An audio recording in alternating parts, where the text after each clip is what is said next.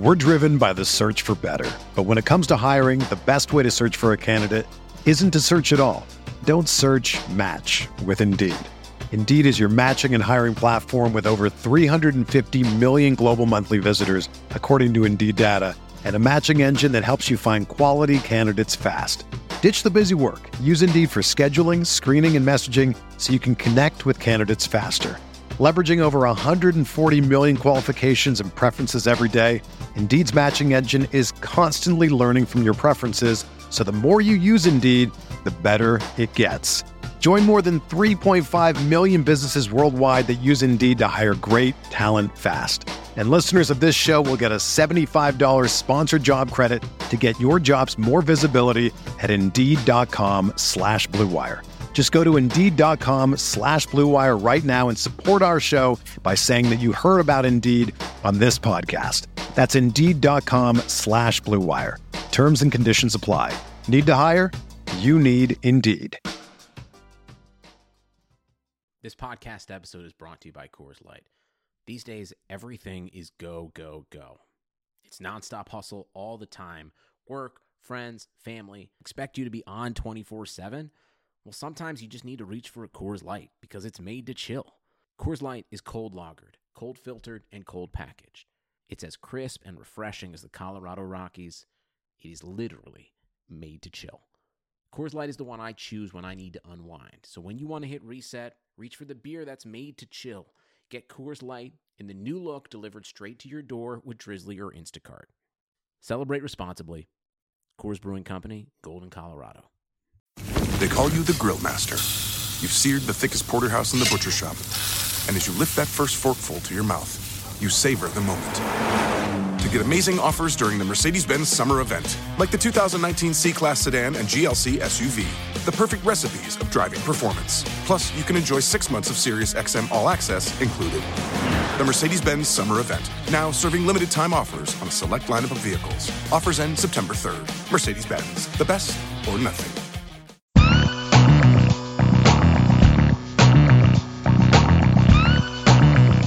Hey everyone, this is Kyle Dvorak. You can follow me on Twitter at FKyleTheKid. I am joined by my co-host here, Colm Kelly. You can follow him at Overtime Ireland. You're listening to the RotoViz Radio Season Review. This week we'll be discussing the NFC East, looking at the good, the bad, and the ugly of what happened in the division in 2017. For those of you who don't know, RotoViz is a sports data and analytics site that publishes over 1,000 articles per year and has a suite of more than 20 proprietary apps. Go to rotoviz.com to check out the site. So, Colm, what's up? It's all good. We're getting ready here for the second week of the playoffs, obviously, so we're heading into the divisional round. So no, the Eagles are obviously in the divisional round. We might touch on that when we talk through them. I don't know how they're going to do this week, but it's fun when you get to the playoffs. It's the time of the season where it all really matters. So a lot of people finish up with the fantasy football for the year unless you're involved in DFS, but it's always fun to watch these games when what is meant to be the best teams in the NFL are facing off to try and have a chance to win the Super Bowl in February.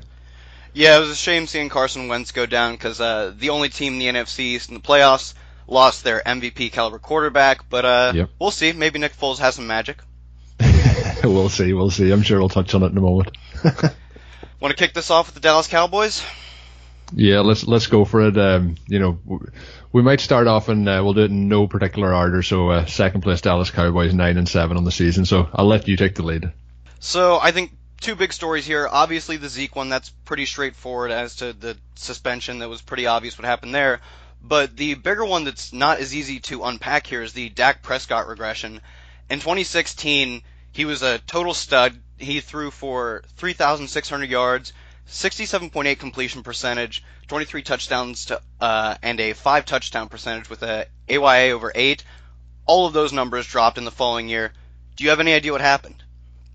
I think we can put it down to the simple terms is with Zeke out of the team, that obviously affected them, but it did affect them early in the season as well. The team just weren't as efficient running the ball. Even with Zeke in there, a lot of his production was coming through the air as well as a slight amount of it coming on the ground. So I think the offensive line regressed. That there then obviously didn't give Dak Prescott as much time in the pocket to relax and try and pick those plays, and we've seen him under pressure a lot. The team just last year had the perfect kind of blend. We've seen it a few years ago when they had DeMarco Murray running strong, that they were able to keep the offense on the field for long periods of the game, have long extended drives, keep the pressure off the defense, and then of course put points on the board. This year, however, they struggled at times running the ball. They got into games where they didn't have that lead, so then the defense was on the field. They were under pressure. They were playing from behind, and I think all that came into it. And if you look at what Dak done as a rookie, there's no way to look around it other than to say it was hugely impressive. One of the best rookie seasons in recent memory, so I was very impressed from that. It always looked like we had to see a regression. 18 months ago, we weren't talking about Dak Prescott in any way or form. He was coming into the draft. He was going to be a kind of mid to late round prospect. Tony Romo was still the Dallas Cowboys quarterback. So a lot changed last season. He took that mantle as the Dallas Cowboys quarterback, which there is a lot of pressure with. Played really, really good football, and then just this year didn't all work out for him. Last year, we've seen better play from Dez, we've seen better play from Witten. We just kind of seen a better Dallas Cowboys team all around, and the offensive line was the best in the NFL last year. It certainly wasn't the best in the NFL this year. So I think taking all that into account, there's a lot of ways. I don't know if Dak actually regressed as a player himself, but just his overall production certainly did regress, as you mentioned. His completions were pretty much the same. He had 3 difference in completions, but he had 31 more passes to do that. That completion percentage then dropped as a result of that down to 62.9, which is still 2/3 completions, which isn't all that bad. But with the way the Cowboys were playing with that short to intermediate passing game, not as much deep plays, you would expect him to have a high completion percentage. But the disappointing part then is just overall the team, I think, regressed, and without Zeke is the start of this team. When you don't have him in there, it is obviously going to hurt. Do you think it's the same kind of train of thought, or have you another reason why that regression might have took place? Yeah, no, I think one of the big things you hit on was the offensive line.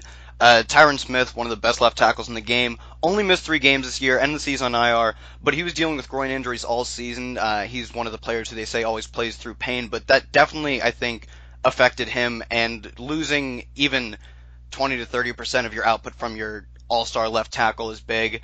I'd also say I think we might be nearing the end of Dez Bryant. The past 3 years, per player profiler, he's been outside the top 50 in target premium, basically an efficiency metric relative to receivers on your team.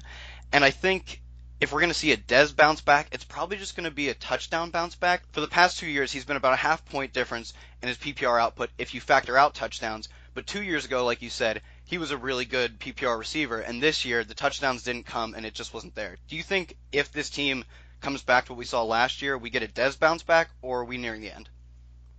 I think we're probably near the end, when a wide receiver starts to get the lower leg injuries are concerned. You had hamstring injuries, you had that ankle injury a couple of years back, you had the Jones fracture in his foot, which had to be re-healed twice. A lot of that happens commonly with people who have Jones fractures. We see it re-injure, second surgery be required. We've seen the same with Julio Jones. We've seen a similar thing this year, although he didn't require a second surgery with Greg Olsen. So that does tend to happen. I remember Julian Edelman, I think it was last year or the year before, had to have the second surgery. So yep. Those surgeries build up. It's not just a case. I often say people they play Madden, player gets injured, comes back, it's a computer game, comes back perfectly. We talk about ACLs, MCLs, we talk about, broken feet, broken ankles, different injuries. Oh, they just come back in slot. And we're going to see this week again with Antonio Brown coming back in for the Steelers and going 100% then in a playoff game. Sometimes those things can have a very significant impact, and that injury can happen very, very swiftly again. So Dez, I think it's just a combination of those building up. I think what the Cowboys need to do, and I don't know if you're going to agree with this, I think they need to take a kind of leaf out of what the Cardinals done with Larry Fitzgerald and move him inside. I think Dez with that big body can definitely play that Larry Fitzgerald, that Anquan Bolden style of role. And you mentioned the bounce back with touchdowns. His production has always come up touchdowns.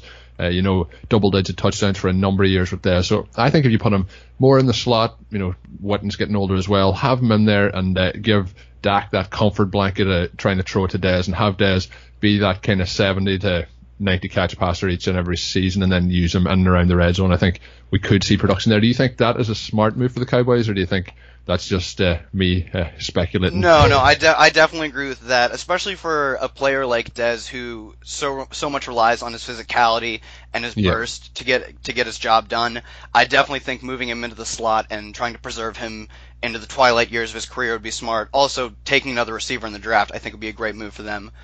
Moving on to the star of this team, like you said, totally agree with that. He's what brings this team together in terms of output. Zeke, he finished as the RB12 while playing only 10 games. That's mind-blowing how high of a finish that is for playing 10 games out of the season. Where are you drafting him next year? Very, very high, I think, is where I'll be drafting him. Obviously, coming into last season, we had all the concerns of the suspension.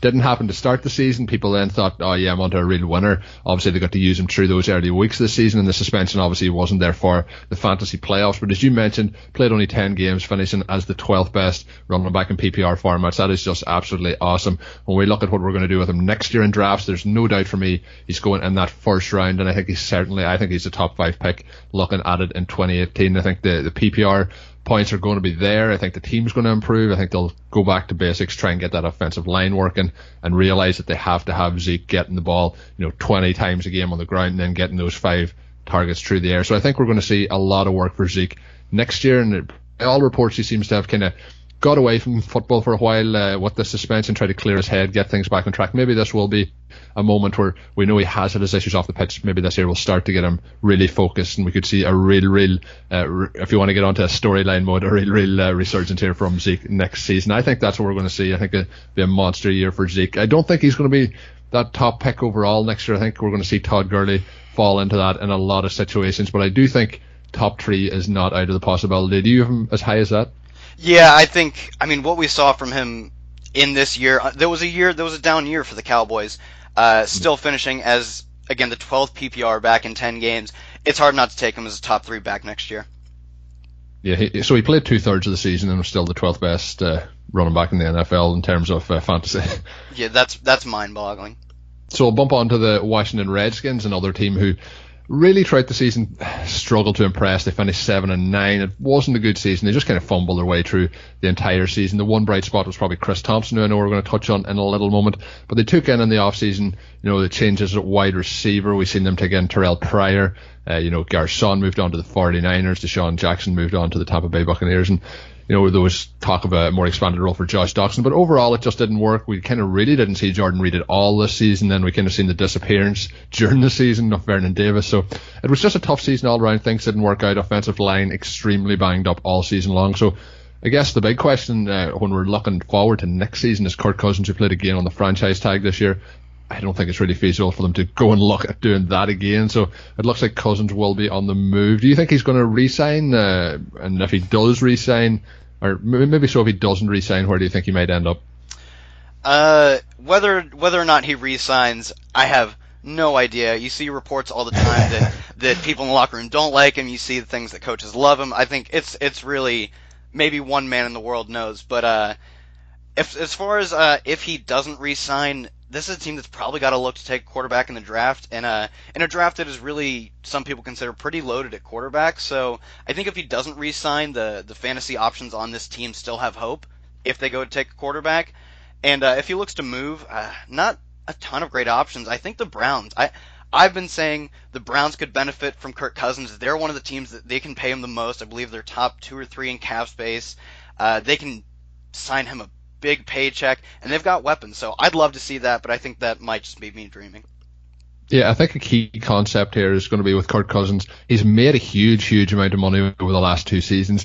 Does he want to go and make a huge amount of money? He's going to make a huge amount of money anyway, but does he want to make an extreme amount of money and not worry too much about where he thinks the team will go for the next 2 to 3 years, or does he want to go to a team where he thinks he can win, take maybe a couple of $1 million less a year and try and get that win? He might be looking at playing with a wide receiver. If he's, I know it's in division, but if someone like the Giants happen to come in and look for him and he has an opportunity to play with Odell Beckham, there's lots of different possibilities. Just to look, if the Jaguars go all out, try to get him, which way does he want to look at it with the scenario? So I think, as you mentioned, the Browns do have the cap space. We could see the Broncos get interested in him. John Elway likes to go after that quarterback. So it's going to be very, very interesting to see where Cousins signed. Statistically it doesn't look like a great season for him, but if you look and actually watch how he played this year behind that offensive line, who really and truly were just dismantled this season. They had 5 O-line on IR this season. There was 19 players in total finishing the season on IR, and a lot of those players were on IR at the halfway stage of the season. They were just really banged up. So I think what he done behind that offensive line with the underperforming weapons that he had around him, without his star tight end in Jordan Reed, I think he done a fantastic job, and I think people are going to not really appreciate the job that Cousins done this season. Do you think he had played better than people are expecting, or have thought of him this season, or do you think he was just above average? I think his numbers say he was just above average, but like you mentioned, this team was just ravaged by offensive line problems and injuries as a whole. And I gotta say, his receiver play was pretty underwhelming. None of his receivers, when targeted, had above an AYA of 8. His top three targets in terms of AYA were Chris Thompson. Unsurprising, Chris Thompson was electric this season. Vernon Davis, who like you said, cooled off midway through the season. Yeah, pretty bad. And Samaj Perine, who people don't even think of having good receiving ability. So I think we saw the big collapse from Terrell Pryor, and then Josh Doctson underwhelming again. I think if we go somewhere, like you said, the Giants with Odell Beckham maybe, or even, like I said, the Browns with Josh Gordon, we could see him finally get paired with a true stud wide receiver, and then his numbers could explode. So I think stats-wise he was underwhelming this year, but that might not be on him. Yeah, I think we can look at it, everyone will say, oh, well, the Redskins aren't going to let him go to the Giants, but if it's a situation where there's no contract and they don't want to tag him based on the money, or they don't want that whole headache of having him there again if he isn't signed long term, if he walks and the Giants are an option, and you look at, Sterling Shepard, who played quite well at the end of the season, and, they have Evan Ingram at the tight end position, you have Odell Beckham, just no real reason Brandon why. Marshall's still hanging around there. No real reason why Kirk Cousins wouldn't be interested in slotting in there, so I think it'll be very interesting to see what happens, whether he stays, whether he goes. I think I would lean on him going. You mentioned Chris Thompson there, really solid season from him. Unfortunately got injured in the mid-season.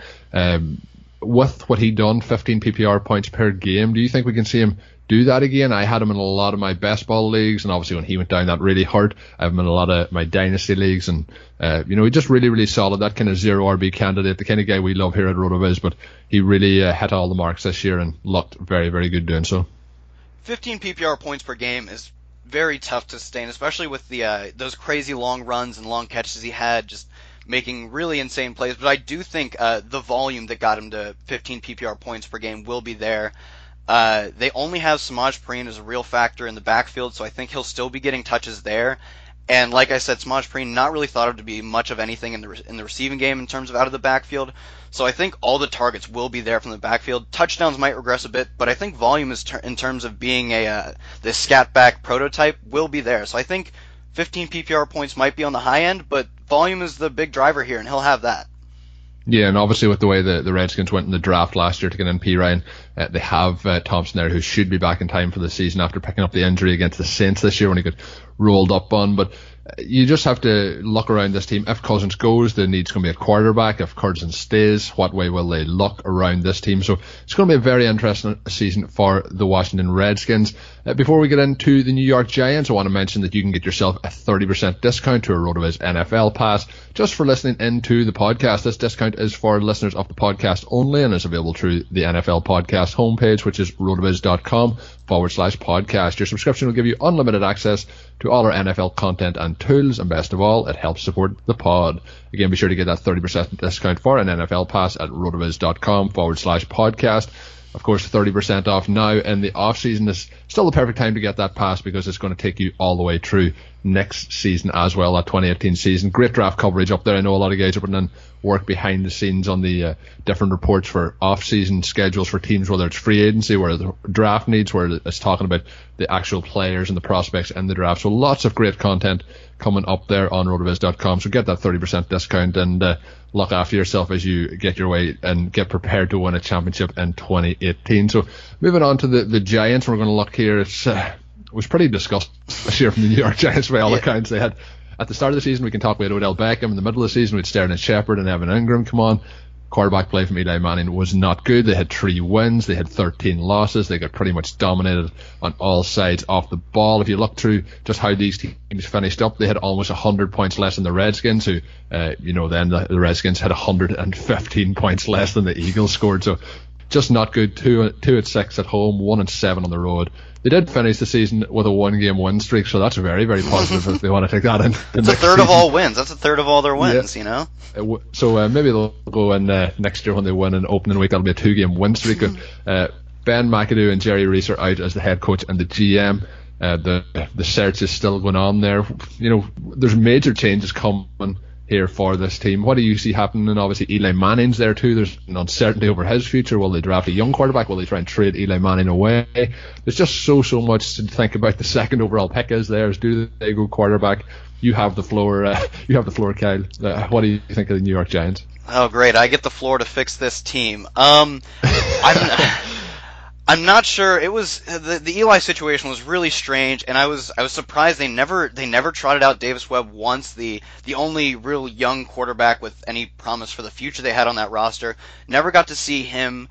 I think it's very possible they stick with Eli and try to fix this next year, because I think part of the problem with Eli this year was really not having Odell Beckham. If you fire up the RotoViz Game Splits app, in terms of fantasy points, he was averaging 5.5 PPR points per game more with Odell Beckham since the introduction of Odell Beckham in 2014. And in terms of raw stats, he has 0.5 touchdowns more and just shy of 50 yards more. So, like, losing Odell Beckham, I think, is really underrated into how hard that hit his season personally. But Yep. I still think if I were running the team, I would look into taking quarterback, but I'm not so sure that's what they'll be doing. Yeah, you mentioned the Davis Webb situation. Some 2 quarterback leagues that I'm in, I have Davis Webb. I picked him up, at some stages during the season just to try and have that person sit on the bench and see, looking ahead to this season, see if we could gain some value. But just very surprised, and obviously the way it was handled, and the benching of Eli Manning, just really, really poor taste. It actually ended that season. I mentioned they won the last game of the season, the actual entire MetLife Stadium. I think that's what they're still calling it up there in Jersey, Yeah. MetLife Stadium. They were just like cheering Eli off the field. You would have thought they had won the Super Bowl again in miraculous circumstances. So just the way everything went, the fans turned on the organization, kind of rooted Them with Eli. asking him if he wanted to start the game, but they would pull him. Oh, just so bad. And then going with Gino had a meltdown. I think at times I say that Gino's better than people think of him, but he didn't really prove that this time around. So we have Eli there. I think it's very, very likely that you're going to have to go. Maybe not in that first round. I don't think they'll go quarterback in the first round unless they do move Eli this year. But you have to be thinking future, and you have to be, either they think Davis Webb is absolutely terrible, or they just didn't want to give him an opportunity this season. So it's tough to really call on that one. Defensively, then you have the whole situation with Eli Apple, and his teammates calling him a cancer in the locker room, and it just really was a mess. So that from top to bottom, this team really needs to have a good, strong look at itself. Maybe start. The problem with it is if you keep Eli Manning, you're not really starting afresh. You're just trying to put a band-aid over it. We talked about the wide receivers that they have and the talent that's there. I know Brenton Marshall could be back again this year. It's just you kind of have that core now of Odell, you have Sterling Shepard, and you have Ingram.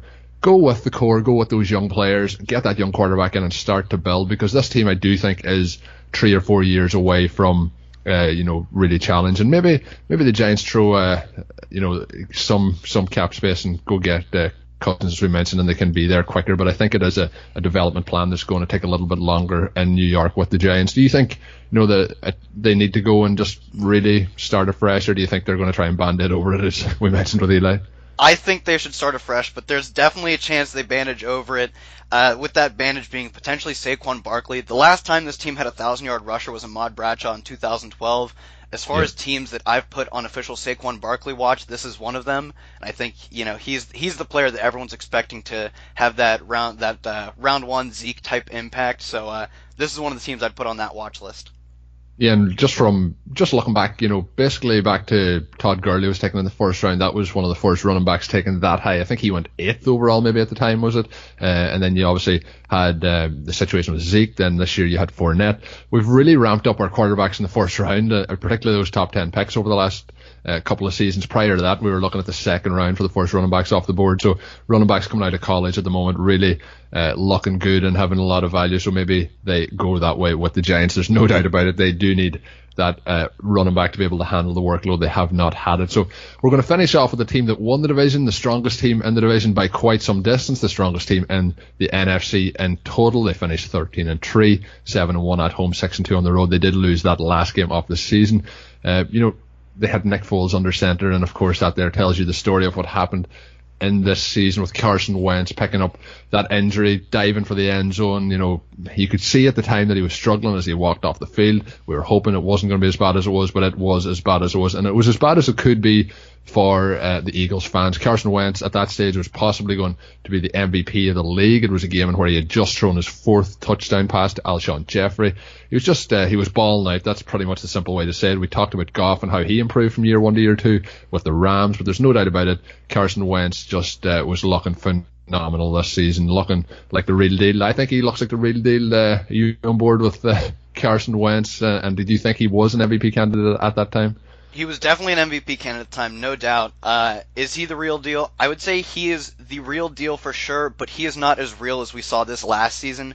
To put a season in perspective, he had a 7.5% touchdown rate, led the league this year.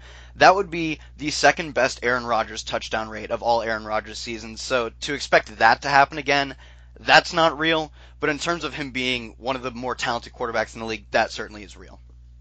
Talking about what's real and what's not real, obviously I'm a Packers fan and we missed out on Aaron Rodgers for quite the season. We've seen what happened there. Very interesting to know now that we're starting to compare not by the best seasons of all time, but the best Aaron Rodgers season. So that's the metric. We just compare things to Aaron Rodgers seasons. Yeah. That's how good he is. But the second year, huge development for him. So obviously the injury is going to sideline him a bit, but he'll be back and ready hopefully for next season. I mentioned it earlier in the show. People think these guys just walk back in. Obviously modern medicine is great. The modern techniques for recovering from injury is great. But still, these guys have to go through a lot mentally and physically to get back in there. And there's no guarantee. We've seen with Andrew Luck. I know this is a different injury, but it can take. Andrew Luck has a completely lost season on his resume now, based on just the way the team took care of him at the time. So we'll see how Carson Wentz does for next season. But like we mentioned with Dak Prescott earlier, we probably will see a little bit of a regression here. But he's developing. They've signed Alshon Jeffrey to a long-term deal. They've Zach Ertz there. Nelson Aguilar's improved a lot. Torrey Smith was there this year, but he's obviously going to be moved along. But we'll not keep on him. But they're just building a nice nucleus there, solid defense. Everything seems to be going in the right way for the Eagles. But the problem for them is now that they have a quarterback who things aren't really moving in the right way for, and it's Nick Foles. Is there any way you can see this team, if we take it to just looking forward to this weekend, playing, in the divisional round, is there any way they can work past this Atlanta Falcons team? I was talking earlier this week on my podcast that you look at the Eagles, they had held home field advantage, and then they go into the divisional round and they're not even the favourites at home against one of the lower seeds in the conference. So, that doesn't happen very often, that the road team's the favourite after this team gets a bye. So any chance of that upset happening this week? Yeah, so I was looking through, I went to the past 10 years, highest touchdown rates, and Carson Wentz ranks, I believe it was 5th, that 7.5%. Just above him there, Nick Foles as one of the top 5 TD percents from that famous Nick Foles season. Yeah. It's one game. One game's a small sample. Anything could happen. I definitely see why they are not the favorite, but crazier things have happened. I think it's still possible, and Eagles fans hold out hope. It's not over yet. Yeah, and we've seen the surprises last week, and I know we will see a surprise this week. It doesn't usually. We think we know everything, then we're just after the games we realise that we know absolutely nothing. So you mentioned Nick Foles, that big season he had. I think he played in Oakland that year for the Eagles, and I think did he tie Peyton Manning's record? I think for maybe was it 6 or 7 touchdowns in a single game that year? Yeah, he had the one crazy touchdown game that year. So maybe it's not all lost, Eagles fans. Hold out hope for this coming weekend. But of course, there's a lot to be positive for heading into 2018. So what do you make of the receiving core? I mentioned Torrey Smith likely not going to be there. He had 68 targets this year, only brought in half of them. Nelson Aguilar was a big bright spot on this team. A lot of people last offseason didn't even want to draft him in 20-round drafts. He had 95 targets, 62 receptions, finished with 8 touchdowns. 301 yards after the catch, which was very, very impressive, I thought, from him. That was almost, it's well over a third, but almost a half of his total receiving yards. Alshon Jeffrey came over as a 1-year free agent, signed long term now. He had 57 receptions. Zach Ertz then led the team with 74 receptions. So if you look at the perception, around this team, obviously the number one receivers, I guess we'll call them number one receivers, 1A and 1B, is Alshon Jeffrey, Zach Ertz. They both had over 100 targets, 110 for Ertz, 120 for Jeffrey. But if you look at Aguilar then and the percentage of passes that he caught, he had 95 targets, 62 receptions, a much, much better overall majority. Like if you look at with Alshon Jeffrey, 120 targets, just the 57 receptions. So I think the production Aguilar had this year was probably the most impressive out of all these wide receivers. How do you see it shaking out heading into 2018? Definitely agree that the efficiency Nelson Aguilar showed, especially relative to someone like Alshon Jeffrey, who didn't catch nearly as many of his targets, was extremely impressive, especially for a player a lot of people had written off. With that being said, I think Nelson Aguilar is one of my bigger sells, only because if you look at target share, he's third on the team in target share with 17%. Market share of air yards per Josh Hermsmeyer's airyards.com. He is at 19%, tied with Zach Ertz for second on the team. So essentially the third receiver on the team. It's hard to buy into that, especially with it. I think it's almost impossible to expect Carson Wentz to retain those touchdown numbers. So possibly a touchdown regression with not a lot of targets or air yards coming in, especially if people see he's 24 years old, want to get in on the ground floor or something special. Yep. I think he'll be my biggest sell in terms of this team at least. Yeah, I do think that, and a lot of times, I don't know, most of our listeners probably look the same way, but I tend to look at, and particularly in dynasty leagues, at these players pretty much like as if you were looking at a stock option, and the markets, and if you have somebody last year who was worth nothing, and this year they're worth, just say they were worth one, because if they're worth nothing, they can't be worth 100 times more. But if they were worth one and they're worth 100 times more now, you can trade him in and cash in and get that value in it, because him to be able to, as you mentioned, do this next year based on the yards that he got this season, the efficiency he had this year, I think there's really no option that we can see that Alshon Jeffrey and Ertz, without having injuries, do not suffer and let Aguilar overtake them in terms of the pecking order there. So although I do think he'll still continue to grow, I think the other two guys there are the options that I really want to have, and I have a lot of Alshon Jeffrey shares. I've listened to the debates for a long time about his injury prone, his hamstrings are bad, over and over and over again, but when he's on the field, I think he's just a really dominant player. And a bit like what Dez Bryant was a couple of years back, I think we can see Alshon develop into that with Wentz down there in Philadelphia. So I guess we'll move on now to the Eagles' running game. Obviously, they traded mid-season for JJ, and that there made a little bit of an impact. It's kind of been still a backfield by committee, a couple of different headed monsters in there. We've seen Blunt, and we've seen Ajayi, we've seen Corey Clement in there. But overall, I think if we're looking at the efficiency, we have to look at JJ and think that he has had a nice impact here. He's talking this week about how he feels fresh heading into the playoffs, and I think that's probably the plan of the Eagles all along, is to try and keep rotating these guys, keep them healthy, keep them ready for the big spell here. And obviously Ajayi as well, when he came over from the Dolphins, he was going to take some time to learn the playbook. So what have you made as you evaluate the Ajayi trade now, kind of halfway through the season more to look back at it? Yeah, last year we saw Ajayi really put up some crazy numbers, and for the cost of a fourth-round pick, it's hard not to take that as the Eagles, even if you had LeGarrette Blount doing well so far in the season. So I think just in terms of value, that's a pretty easy trade to make.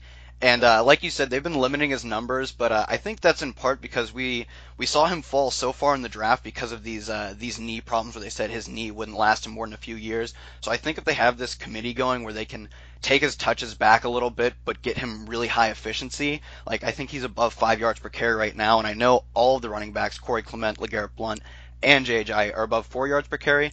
So if all of them are being extremely efficient in their touches, I like the way they're using their running backs, and it makes sense why they acquired JJ. Yeah, and you take him in, you don't give him that much workload on the season. This includes week 2 for the Dolphins. He had 28 carries. Week 5 he had 25. Week 6 he had 26. So he had big total carries early in the season, but he finishes the year with just 208 rushing attempts. So a very low number there, but he did finish with 4.2 yards per carry on average. He was finishing 62.4 yards on the ground. He had 200-yard games. He only had 1 rushing touchdown, but he did do some nice work through the air this season, which is something that people were talking about coming out of college. There was talk about him being good in the receiving game, but then playing with the Eagles and playing with the Miami Dolphins, it was something that people started to look away from. He had 24 receptions on the season, averaging 11.3 per carry. So I was very impressed with him overall. The knees are still a concern, but you mentioned at the cost, you just had to go with it. So if you look at what he's done, he had 8 carries 7, 5 carries 9, then he started to ramp up over the last couple of weeks. He had 15, then 12, then 14, and then he had week 17 off. So they have been starting to work him into the game plan a little bit more, and I think we'll see quite a good dose of him this week, with the quarterback situation with Nick Foles there. And I expect if the Eagles do go on to win this week, it's going to be a huge part of it's going to be down to JJ. I think they're pretty much going to run him into the ground in this playoff game to see if they can get the job done there. So when we look around the teams, obviously we've kind of run through them all. We've kind of touched on different topics. Is there any general areas off the division? Like, were you surprised by any aspects of how it all went? Anything that you think can change for 2018? Is there anything in general you want to add in there?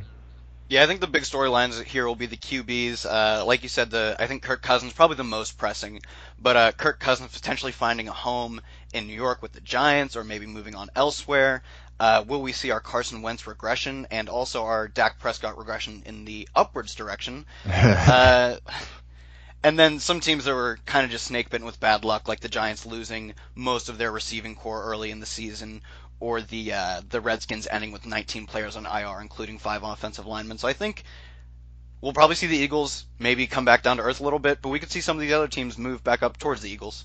Yeah, no, I agree with you there. I think the Eagles still will be the real strength of this division next year. I really like what they've done both offensively and defensively. I think there's I think they're one of the most balanced teams in the NFL. They can pretty much win the game in any way. If they need to run the ball, they can run. If they need to pass the ball, they can pass it.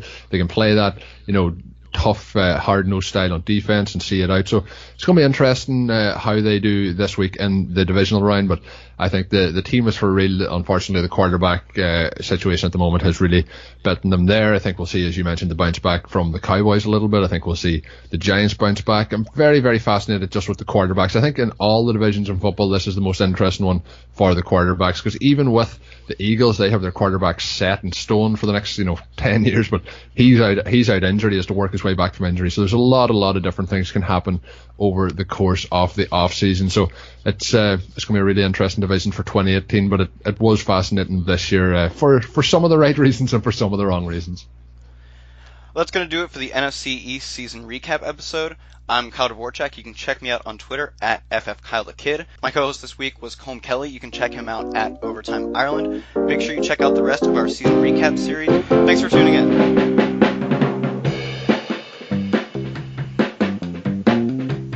Thank you for listening to the RotoViz Recap Series. Please rate and review the RotoViz Radio podcast on iTunes or your favorite podcast app. Contact us via email at rotovizradio@gmail.com and follow us on Twitter at RotoVizRadio. And remember, you can always support the pod by subscribing to RotoViz at a 30% discount through the RotoViz Radio homepage, rotoviz.com/podcast.